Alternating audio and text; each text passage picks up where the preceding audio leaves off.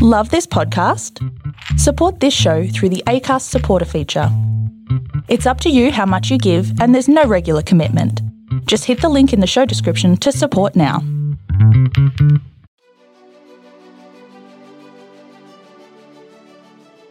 Hey, this is John Lee Dumas of EO Fire, and welcome to Master Leadership. Great leaders ask great questions, and this podcast takes you on a journey to master leadership with questions that matter to leaders who matter with your host, Lily Sanabria. Hello, leaders. This is Lily, and today we have the honor of having Dr. Richard Scheer with us. As we know, people are a product of their times. Their actions and influences grow from what they have seen during their formative years. Richard Scheer's formative years were shaped by considerations of what the Holocaust said about humanity. A child of the 50s, these early lessons of life began to shape a lifelong philosophy of making a difference. His chosen course in life was the betterment of young children. As a school leader, Richard championed the uncomfortable question for many. What if failure were not an option? His actions and personal relationships have led to the creation of programs that have influenced the lives of numerous people. Creating the most effective anti-dropout program in Long Island's history, he has gone on to advise school districts and universities on a myriad of programs for young people. He is the author of books on life enhancement, school reform, and parenting. He is a leader in the area of leadership education and continues to serve as a life coach for numerous leaders in education and in industry. So, welcome, Dr. Richard Scheer. How are you? I'm doing well. Thank you, Lily. Great. We are so happy to have you on our podcast. So as you know, this podcast takes us on a journey to master leadership, and we want to do that today by asking you key questions. So are you ready to pour into our listeners? Yes, I am. Thank you. Okay, great.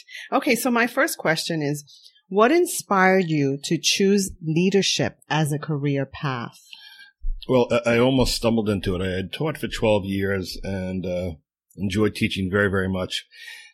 And I was offered a job in another school district to be a student activities coordinator, which was quasi-teaching and quasi-administrative, and was able to effectively change the dynamic of a student population.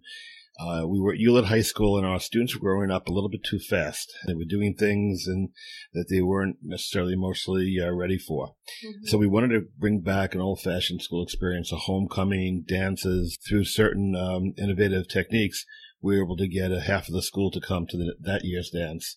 And from that, we actually built a leadership program within the school. And students who are graduates of that leadership program in Hewlett in the early 90s are running a lot of New York City right now.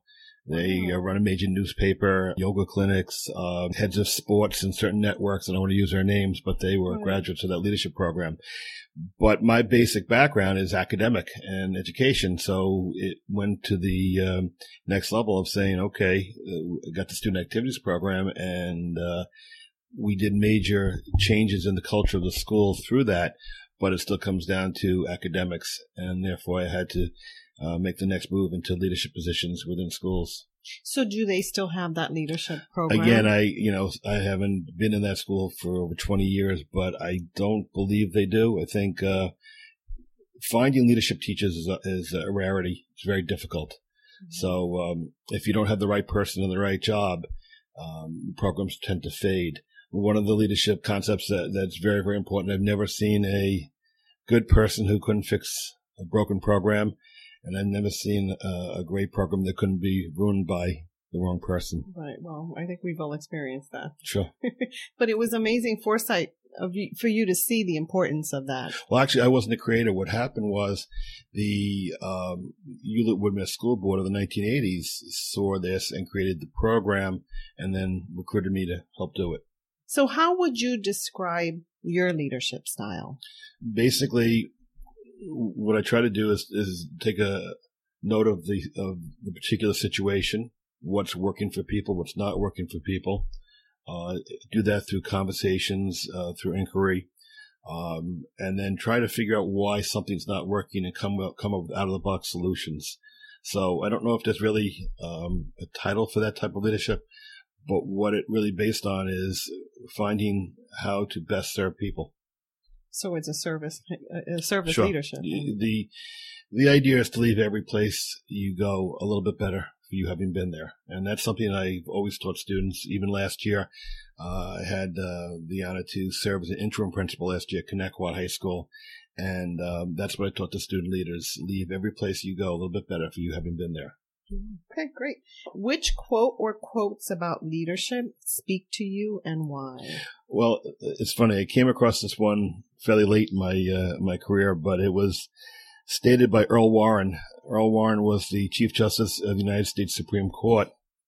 And in 1953, he led the decision to integrate the American public schools. The prior Supreme Court of 1896 had created Plessy versus Ferguson, which was separate but equal. And of course, it wasn't equal. Minority students did not go to equal schools. Earl Warren actually had been a conservative Republican and had run for vice president on a Republican ticket, didn't win. And when he became the Chief Justice of the Supreme Court, he kind of shocked people by leading the case to integrate the American public schools. And he said something very interesting towards the end of his life. He said, I've never made an important decision in my life without catching hell for it. So one of the things that leaders get caught by surprise is they think they're going to change the world for the better and be put on people's shoulders and carried around. That happens rarely. More often than not, when you change the world and you change culture, you shake people up, you can make some pretty significant enemies. Do you ever wonder why that happens? Because I find that to be true. Yeah, well, one of the things that I do these days is I write books and I study the human condition. And culture is a very, very interesting thing. One of the things about people is we tend to believe certain concepts that just aren't true. For example, one thing leaders learn is if you tell someone that a certain situation should be done and they disagree with you, and then you prove that you were right, well, common sense says, well, then they would agree and say, well, yes, you were right all along. It's actually the opposite. You actually make them angrier when you prove them wrong. It's a concept based on cognitive dissonance. Mm-hmm. Cognitive dissonance says to the human brain, you can't hold two competing thoughts at the same time. So if someone says, I'm intelligent and I'm right, and then you go prove them wrong, well, that's a problem because you're challenging the cognitive dissonance of the brain. That also happens with cultures. When you try to change a culture, you will find it wants to revert back. I kind of laugh because I see things in literature that often have parallels in real life. In the Lord of the Rings, the ring wanted to go back to its evil master, and it was always seeking to get back to the master. I found that's true of cultures.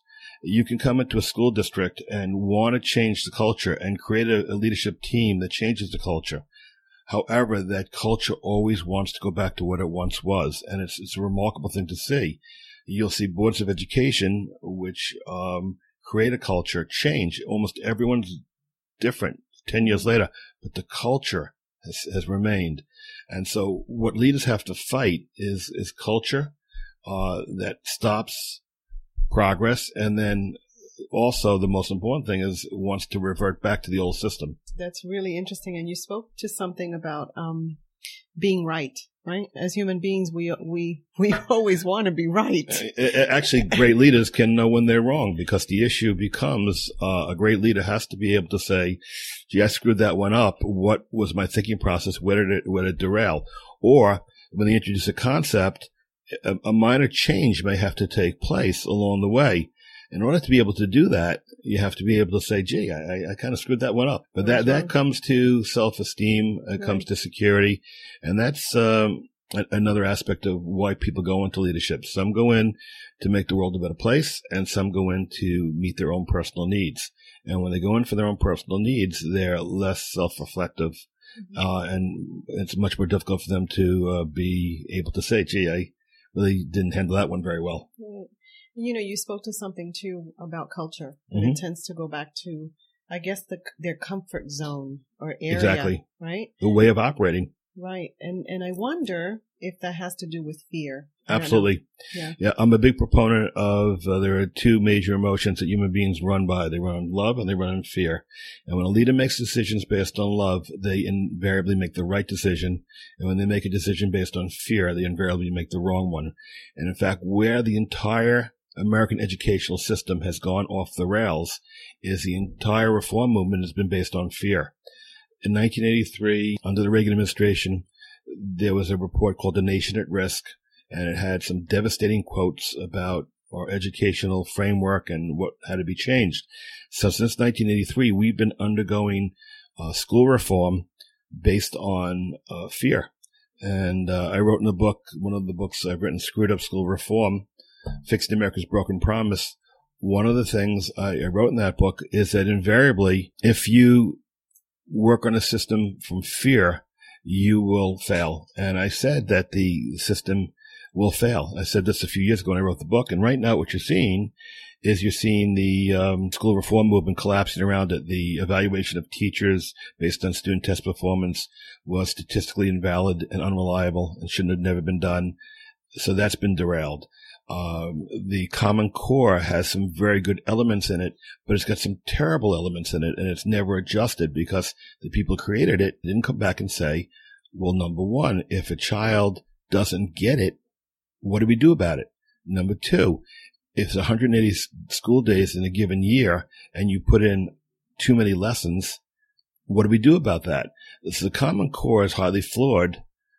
It was a good concept, but it became very, very flawed, and it's failed. Screwed Up School Reform, Fixing America's Broken Promise was about how do we really fix schools, and we really fix schools based on the concept of love. If we do the right thing for our children and grandchildren, neighbors' children, And each other. we will be fine. We Right. will know what to do for our children. If we come from a fear base, we won't be fine. The other book, the first one that I wrote, The Secrets of Life and Death, Answers for Your Journey Through This Life, it deals with spiritual concepts that drive human beings, and it really became, the first part was an investigation of concepts of life after death that we read about. What do universities say about it? What does the University of Arizona, what does the University of Virginia say about that concept? The second part of the book deals with the concept that, okay, if that's answered in our mind, the second question would be then, well, what are we supposed to be doing during our lifetime? And the answer is, of course, service to others, making the world a better place. And the third part of the book deals with, okay, I got to get up on Monday morning and go to work. What are good concepts of life? So that's more of a life study. And it's funny because as you were talking about that, I thought about how it speaks to our purpose in life and the legacy that we leave. There's overwhelming research by one gentleman named Dr. Raymond Moody, who interviewed over 2,000 people who were pronounced dead and then came back to life. Mm-hmm. And he interviewed them and said, well, what happened in the interlude? And invariably there was a report about a life review, mm-hmm. that this being of light would do a life review with you. So what if this is correct? Right. What is your life review going to say about what you did with these children? And will you be proud of it? Right. Will you be proud of the work you've done? So yes, I do think a big part of my beliefs about education come into and all leadership come into the concept of how do we make this world be a better place? It's a great practice in self-reflection. Thank you. Great.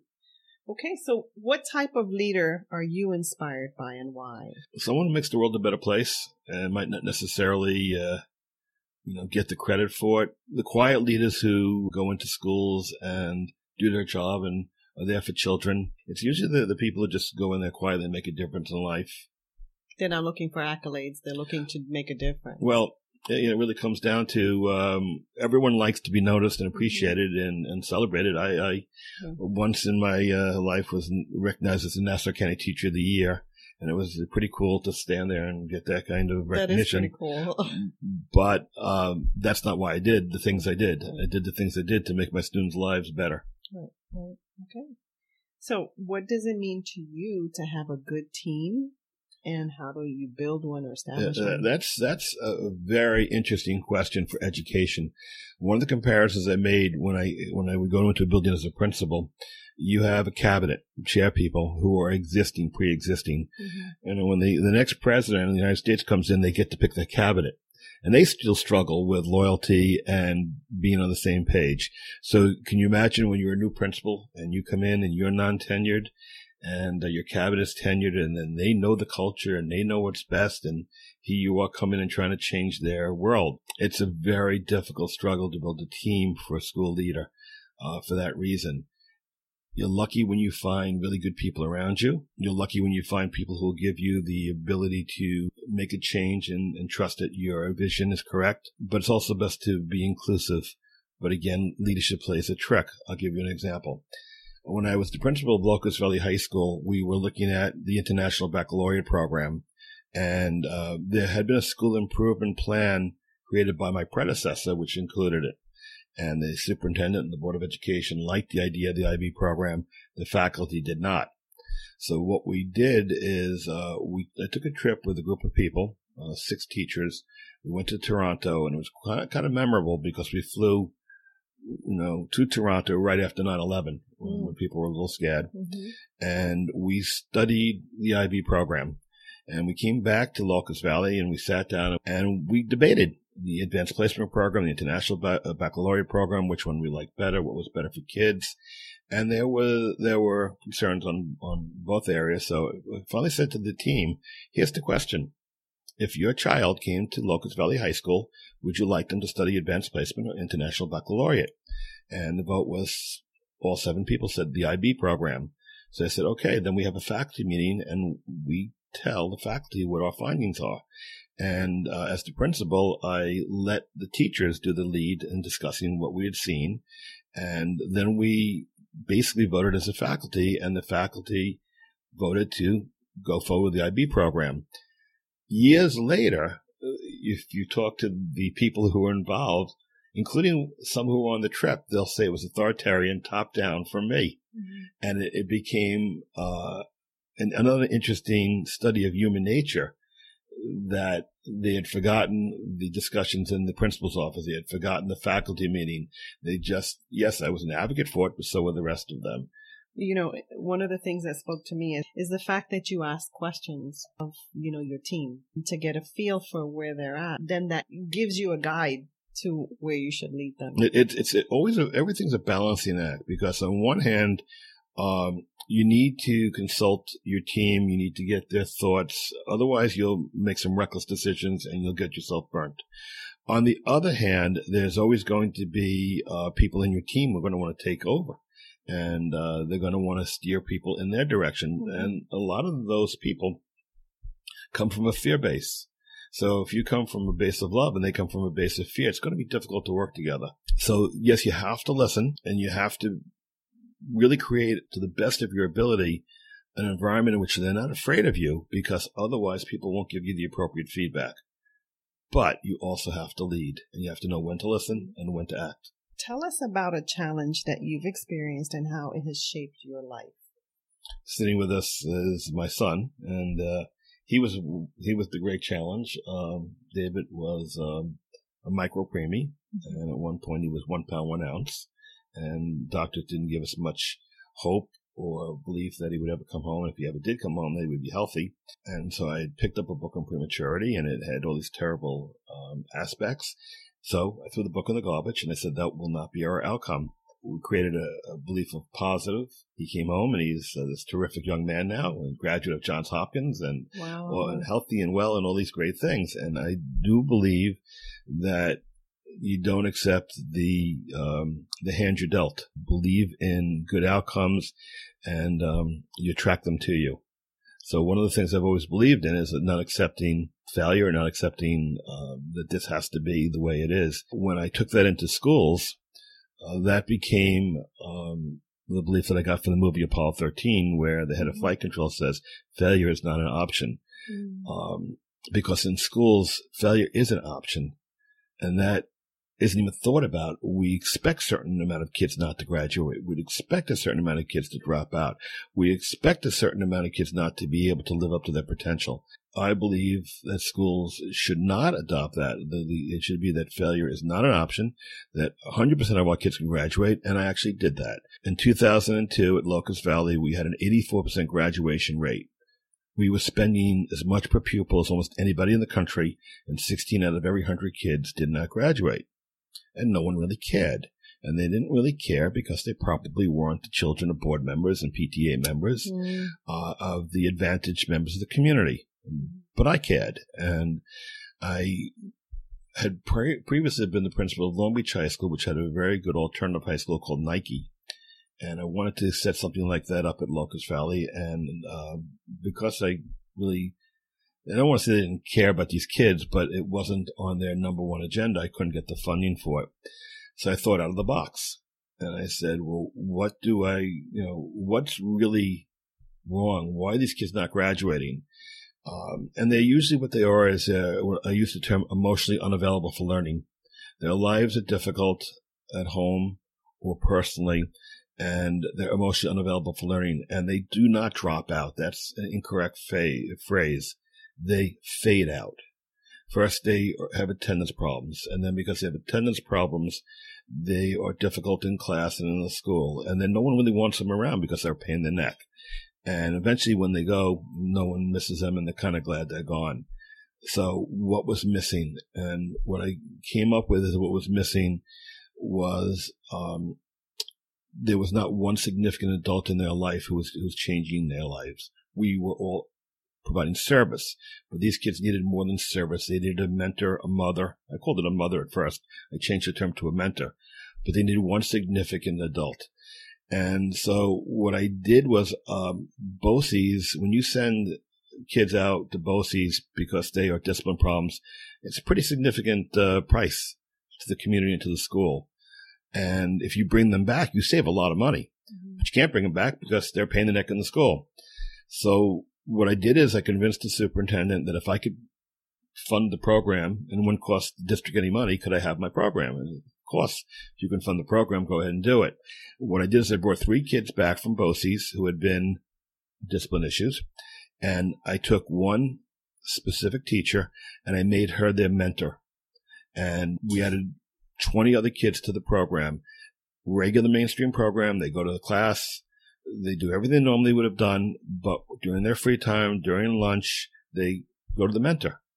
And I picked the right person to be their mentor, and she would be on the phone with the parents. If they were in trouble, she'd be in the dean's office with them. She became their mother in the building.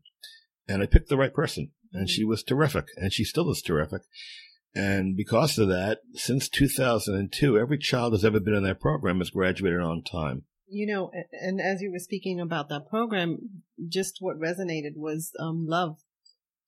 Exactly what you talked about. Yes, these kids go into the program. The teacher's name is Gabrielle Harrington, and they go into her.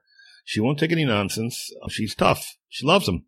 And they know she loves them, and they know she won't take any nonsense, and the kids know that she wants them to have the best possible life. You get unintended side effects of everything you do as a leader.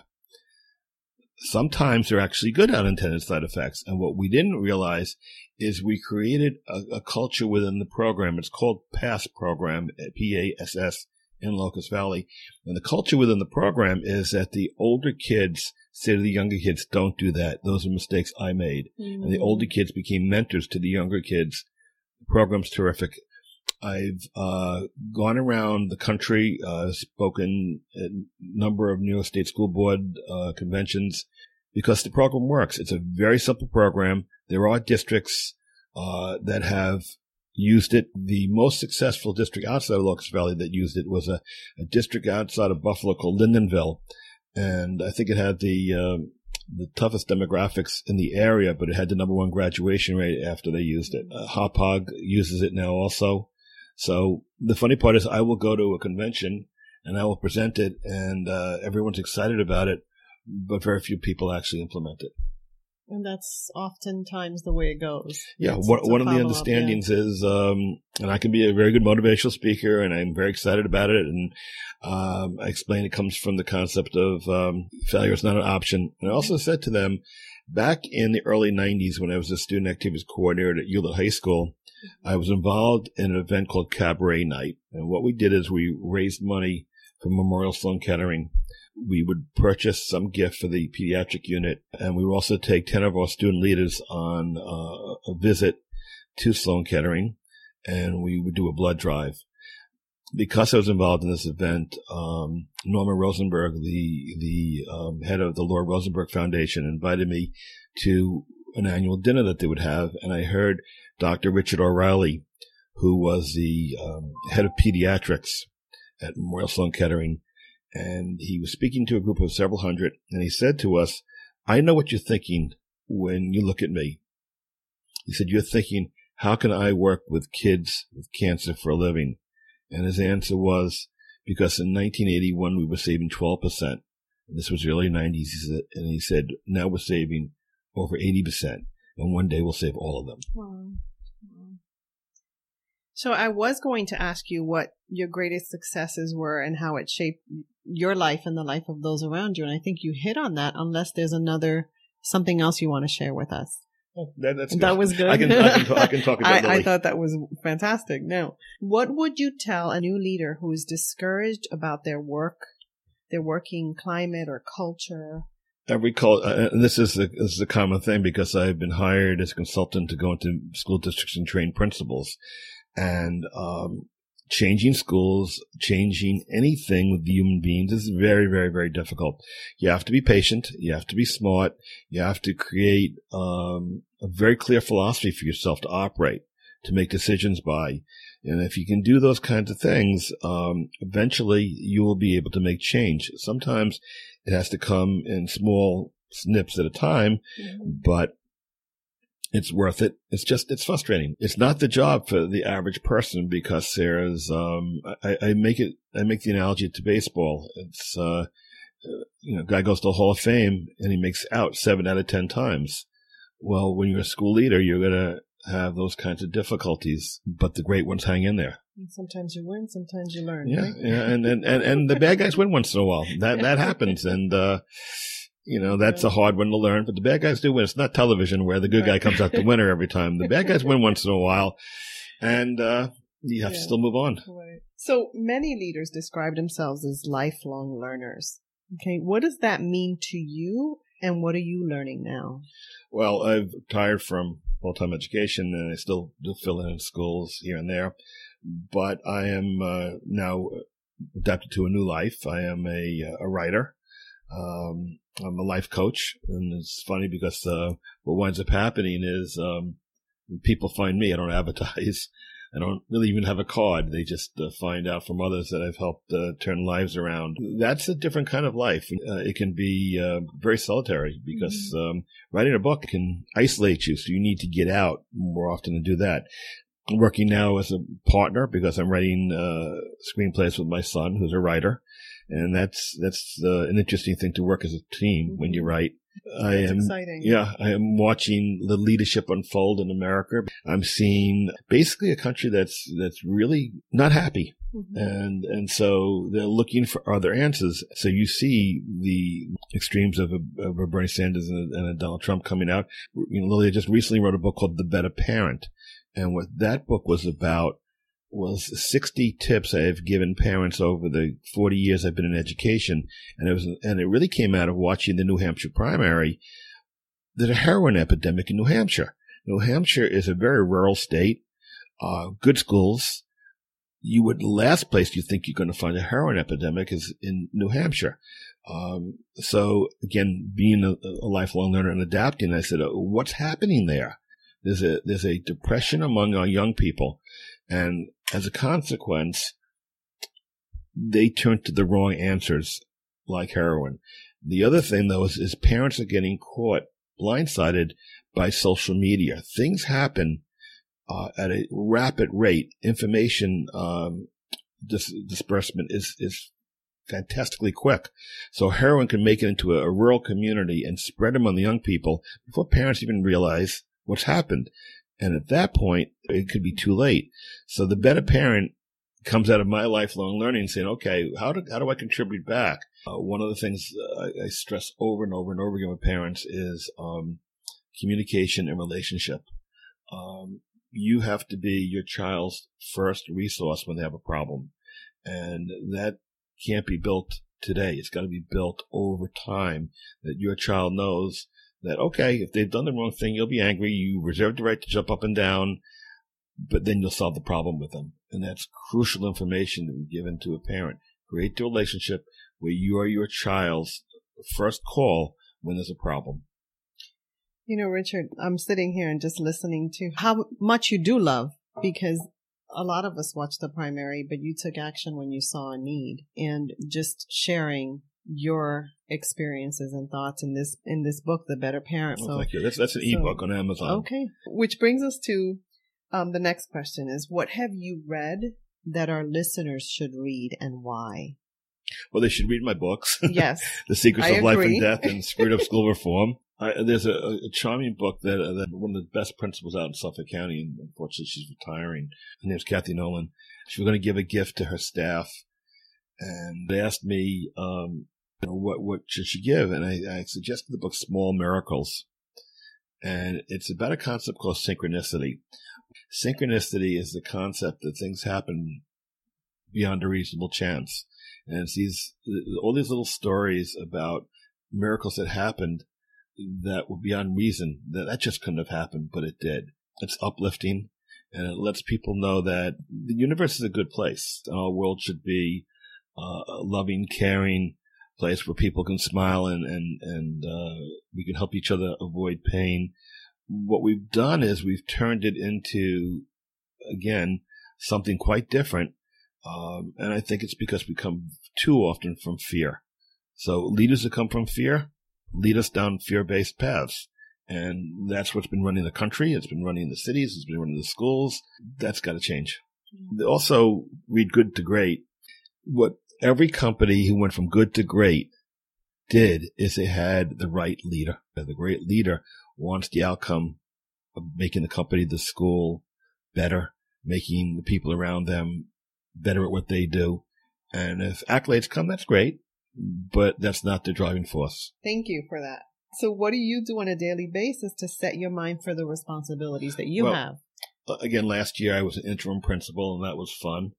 Mm-hmm. I have an agreement with the Island Park schools where they only have one administrator in each building. So if one of their administrators is at a conference or absent, I come in and cover the building. So I still get to be around kids and faculty and still contribute a little bit. Doing a lot of writing. And like I said, at this point, now I have a new writing partner in my son, who's a terrific writer. And what we're finding is that we come from two different approaches when we write, so it's worked quite well. I'm very much about story, and my son's very much about the character. And I'm constantly thinking about my next book. Like I said, I just published The Better Parent. And I'm actually holding a couple of them back. One of the things I was about to publish a year and a half ago, but like a lot of people, I have to fight perfectionism. It's something we struggle with. But I was writing a number of 7-minute self-help books. In other words, I'm going to tell you what you need to know in 7 minutes. Mm-hmm. And, one was 7 minutes to being a great parent. One was 7 minutes to understanding your teenager. One was 7 minutes to enjoying life. That will be my next project when I get back into that type of writing. That's a very interesting concept, because sometimes that's all we have. Exactly. We don't have the time to read 180-page self-help. If you got the answer, tell me and let me go on my life. And that was the idea of the 7-minute self-help books. And they're called 7 Minutes 2. And I'll probably be putting them out in the next year or so. So that's interesting, because as a writer, you still have to be disciplined. So, to maintain that discipline, what do you do? Do you have a calendar? What's the thought process? One of the nice things about being retired is freedom. There are certain jobs in school leadership where the job's pretty much assigned. You're the assistant principal. You're dealing with the buses. You're dealing with the discipline. You're dealing with the attendance. You're dealing with very defined roles. When you're the principal, you have some of that, but you also have some flex time. So do I observe a class? Do I plan a program? Do I meet with a parent? That skill is also a outgrowth of being a principal, where you have to sit down at times and make what I almost call a checklist of the things you want to do to grow the school or grow the program. And I do the same thing now in my life. So I do it by checklist. I put things down and then I check them when they're done. And that's pretty much how I keep myself driven. Okay, so many educational leaders put in long hours. Mm-hmm. So what advice would you give about maintaining balance? Well, one of the things I teach principals when I train them is if you unfortunately have died on the job, you will die with your in-basket full. In other words, it's never empty. The in-basket is always full. There's never enough things that you can do as a leader. You need to be everywhere at all times. People expect you in the hallways. People expect you to on the phone. People expect you to be at the meeting. People expect you to be in the classroom all at the same exact time. So the first part of it is you can't do that. So you have to understand that you have to ration your time correctly. Second part is, when I was a young principal, I would go to meetings with, veteran principals. We would have organizations, and I saw a high degree of them were divorced. They had spent so much time away from home that their marriage fell apart. So there was a certain point where I would say, okay, I could be here for the next 5 hours, but I'm going to leave. Mm-hmm. So at one point you just leave, and it's really what you have to do. You've got stuff to do. You always have stuff to do. Being a high school principal is like being the mayor of a small city. You have a sports program going on. You have a theater program going on. You have academic program. You've got building and plant facility issues. It never stops. So you do have to say at one point, okay, that's it. The other thing you have to watch is your health, because what I also talk to principals about is how unhealthy the job can be. It's not only stressful, the hours are ridiculous, because high school principals, for example, are pretty much at my desk most days by 10 to 7 o'clock in the morning. And they expect you at the 7, 8 o'clock board meeting at night. And so now you're getting home at 11:30 and you have to be back at your desk at 6:45. And it takes a toll over you if you don't watch it, but it's almost impossible to watch it too.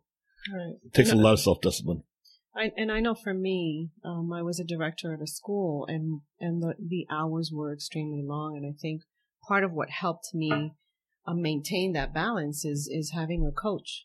Sure. That I can vent to. What Exactly. do I do and how do I do this? And this happened, that helped me tremendously. Even, yes, as a veteran leader, I still would have a network of people who I would call and bounce ideas off of. Sometimes I agree outside with of the work environment. Oh, yeah. Right? Yeah. See, part of the problem with leadership today is we overwhelm capacity. Human beings can do X, and we don't accept that. So we take a person as the president of the United States and we overwhelm them. We take a person as a superintendent of schools, we overwhelm them. We take a person as a principal, we overwhelm them. One of the reasons the PASS program survived and thrived at Locust Valley is when I created the mentor, my job was to keep her from being overwhelmed against her own best nature, because she would have taken in 50 kids. Right. So what I wound up doing is we had a conversation once, and she asked me, should I do groups? I said, if you think that would be a good idea, you can meet with the kids in groups, but it's your call. And she looked at me in curiosity and said, no, I picked the right person. That was the first part of my job. Now my job is to get out of your way and protect you so that you don't get overwhelmed so you can continue to do your job. That's a problem. And it's going to take a rethinking of leadership. We overwhelm leaders to the point where they can't think creatively. They have no time for free thought. And there's no solution right now in our society, because we all talk a good game, but culturally we value working people to the point of being overwhelmed. We value it. We brag about it. Oh, I worked an 80-hour week. I worked a 90-hour week, without realizing that there's a cost to that. There's a cost in your health. There's a cost in your family life. And it's going to be even a bigger cost in the fact that you can't do your job as well. Well, this is the reason why we're doing this podcast, because we value people. Exactly. And that's what a leader does. And it seems, in your concern for this mentor, you valued her, which is what a true leader does. Well, when I would go to other school districts to set up this PASS program, that was the hardest bridge. Once they accepted the concept of a mentor, they had a very difficult time in not assigning the person classes as well. Their instinct was always to overwhelm the teacher. And I would fight them. And in one district, I set it up. They just didn't listen. It's funny. They had done research on me because I had done a presentation for Eastern Suffolk BOCES. And basically told them we took the graduation rate from 84% in 2002 to by about 2006, we got it to 99, 99.5. We couldn't get to the 100%. We had this one kid who would graduate. And then by 2008, we reached 100%. But basically we went from 84% to 99% in 4 years. And it was an assistant superintendent in the district who heard the presentation and couldn't believe I was telling the truth. So she called Locust Valley and talked to people there and found out it was all true. They brought me in to set the program up in their district. And then they didn't follow what I told them to follow. They gave the teacher, the mentor, 3 special ed classes, as well as being the mentor. She was an exceptional talent. She made it work. The kids still graduated. The program was that good, but we overwhelm people. And there's a price to be paid, and it shows up. And most of the poor decisions we make as leaders, we make because we're overtired. That's true. So we've come to the end. I have one more question for you, Richard. If you can go back in time, what advice would you give the younger you about leadership?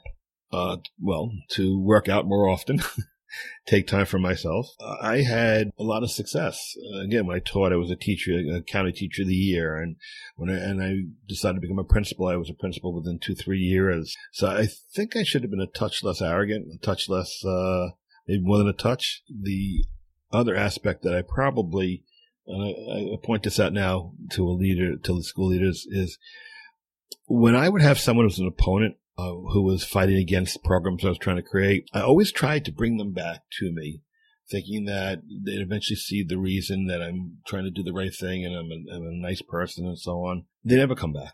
And so when I tell leaders now is to understand that these people are not on your side. You always think that you can bring them back to the fold. That's when I first discovered that even when you're right, they get angrier at you when you're right. Mm-hmm. So if you prove to them, well, my cabinet at Locust Valley, when we were doing the International Baccalaureate program, it had all been agreed to, and it's not a cheap program to start. And all of a sudden, my cabinet walks in one morning and says to me, we met, which was always interesting. You met without the principal? Okay, that's interesting. And what did you decide? We decided there should only be 12 students in the program the first year. And again, when I talked about my being arrogant, I should have handled them kinder. I just said, no, we're not going to go that way.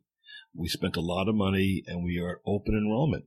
So we're going to have as many kids in the program as want to be in the program. I should have said it probably kinder, and gentler, but we did enroll and we had, instead of 12 kids in the program, we had, 28 students get the full IB certificate, and we had, I think, over 40 students get at least one IB course in.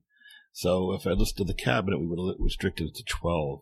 They weren't going to come around. And when I proved that I was right, didn't matter. They're still angry. Right. So I want to thank you for being so authentic and just humble. So thank you so much. And Richard, I also want to thank you for adding value, not just to me, but to our listeners. My pleasure. Thank you. Okay. Hello, leaders. Don't forget to go to our website at masterleadership.org to get show notes for this episode and to find out how to get a free coaching session from one of our exceptional educational leadership coaches that are featured on this podcast. Until next time, bye.